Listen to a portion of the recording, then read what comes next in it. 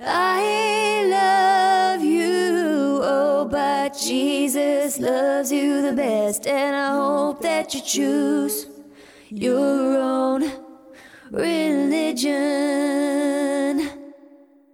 Hello, my dear sinners. Welcome to Choose Your Own Religion. On this Easter Sunday, in lieu of a normal episode, I thought I'd give a bonus episode to all my listeners who have tuned in so far. And thank you so much if you had. This is, as I've said before, this has been probably the most fulfilling project, endeavor I've ever done. And thank you for hopping on. For what this podcast is about, I felt weird releasing any particular guest on Easter because it seems to make some kind of statement. Plus, how do you top the Son of God coming back from death? I mean, that's sort of the crux of the matter, isn't it? That we all get hung up, I think, on whether the truth of the historical reality of the Easter story actually happened. And we get hung up on the trappings of Easter, the little details, our little attachments to the ceremonies. I remember when I was a kid, around 8 or 9 years old, you know, my dad would be preaching all of the sermons for all of the Easter services. And I remember when I was 8 getting to go to my first ever sunrise Easter service out in some tiny North Carolina cemetery with dew on the ground. And I didn't have to dress up in my regular church clothes, which normally would be like a business casual interview with Jesus. But no, I got to wear jeans and a big puffy starter jacket. And I remember also being enticed by getting to have Krispy Kreme afterward and not having to go to regular church if I made that sunrise one. And I remember dyeing Easter eggs too as a kid, that being a big part of tradition. I remember the Easter lunches and the Easter gatherings with family and friends that were awesome. These were the trappings of Easter for me. These sort of surface level attachment to traditions that we call heritage. But it's not like that attachment to heritage is all that bad. It does bring you closer to your family. And we saw those friendships, those Easter meals, like over and over and over again in the years. And it gives you a continuity and it lets you know that you do matter to each other's lives. And sometimes traditions are solely important so that we have an excuse to see each other again. Yeah, I don't know if you have to believe in the literalism of it at all to appreciate that I might not otherwise make enough time for my family because I can be selfish that way. The part of me that doesn't want to see my family as much because I'm focused on my career, I've got to do things here. Sometimes I feel guilty about that. I often feel guilty about that. Or I want to completely damn that side of me and push that guy down, you know, and not let myself be motivated by anything career related, but that doesn't do me or my family any good. So I don't think it's a good idea to hate that part of me.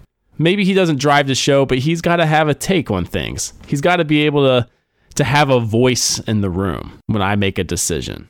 But so does family side me. Family side me needs to have a take too. And by God, I am glad for things like Easter and Christmas. Things that are like, all right, man, time to remember your traditions. Time to remember where you come from and honor your incarnation, and which is honoring your parents, which is honoring their incarnation and honoring what matters to them, even if it doesn't matter to me. Sometimes it's not even the point whether it matters to me. I also remember in high school one particularly contentious Easter season. I remember Passion of the Christ came out and was released like right in Easter season during my sophomore year of high school. I remember going to see it as a youth group.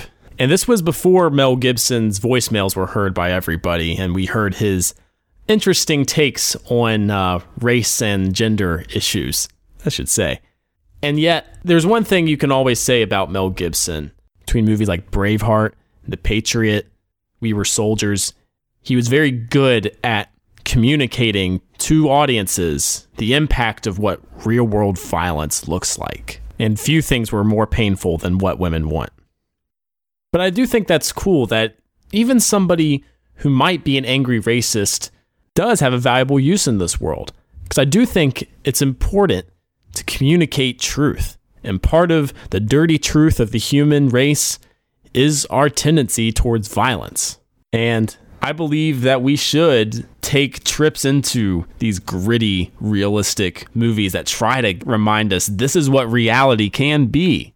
Historical violence is one of the ultimate truths of the human race, that our less informed selves, our less conscious selves, our less awake selves are prone to just physically exerting force. So it's not a surprise that we do that socially all the time either. It certainly just can be just as painful a form of violence that sends people into depressions and that we commit on them and we justify all the time. I know I do. I know I tell myself from time to time, oh, that person was mean to me, or that person ignored me, so it's okay to commit this other act of violence and retaliation back. That's fucked up. I am just as complicit in this shit, man.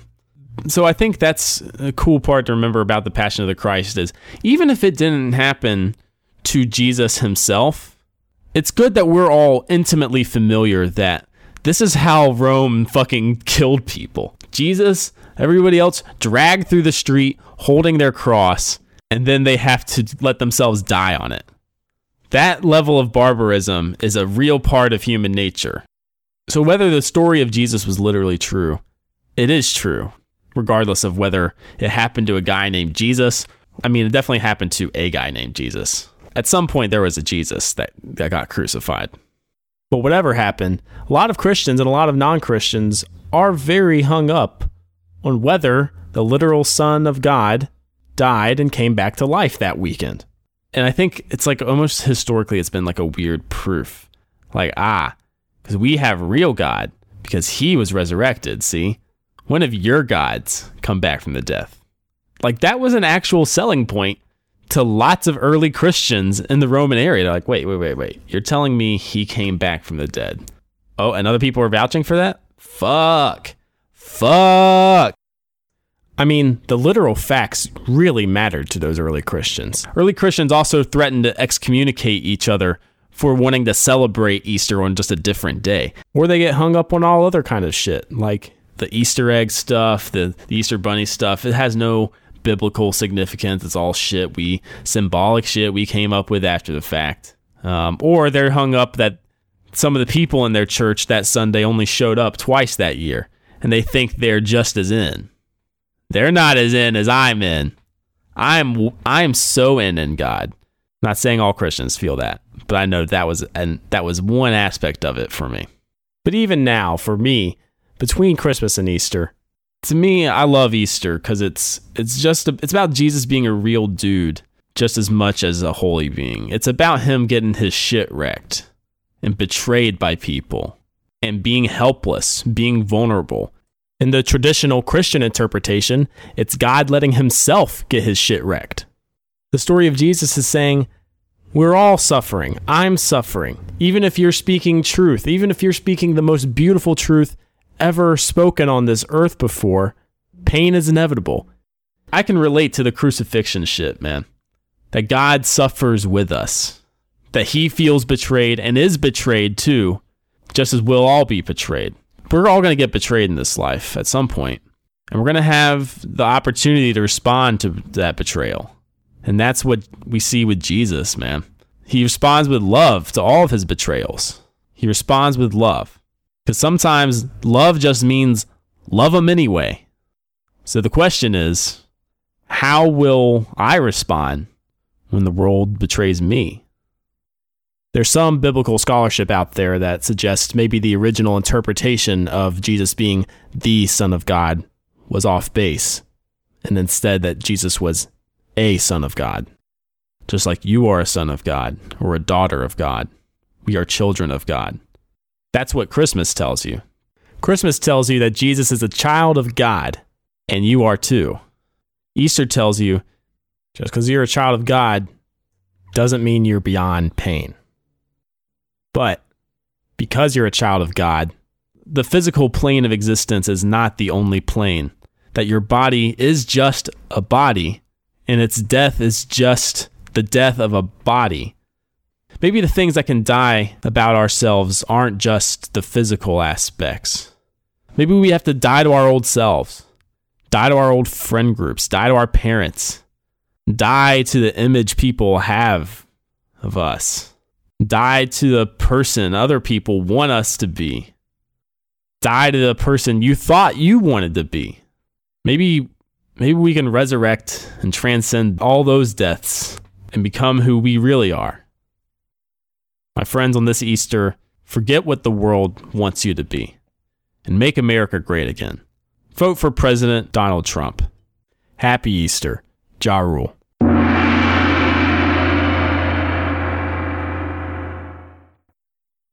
What's a Creative Podcast Network?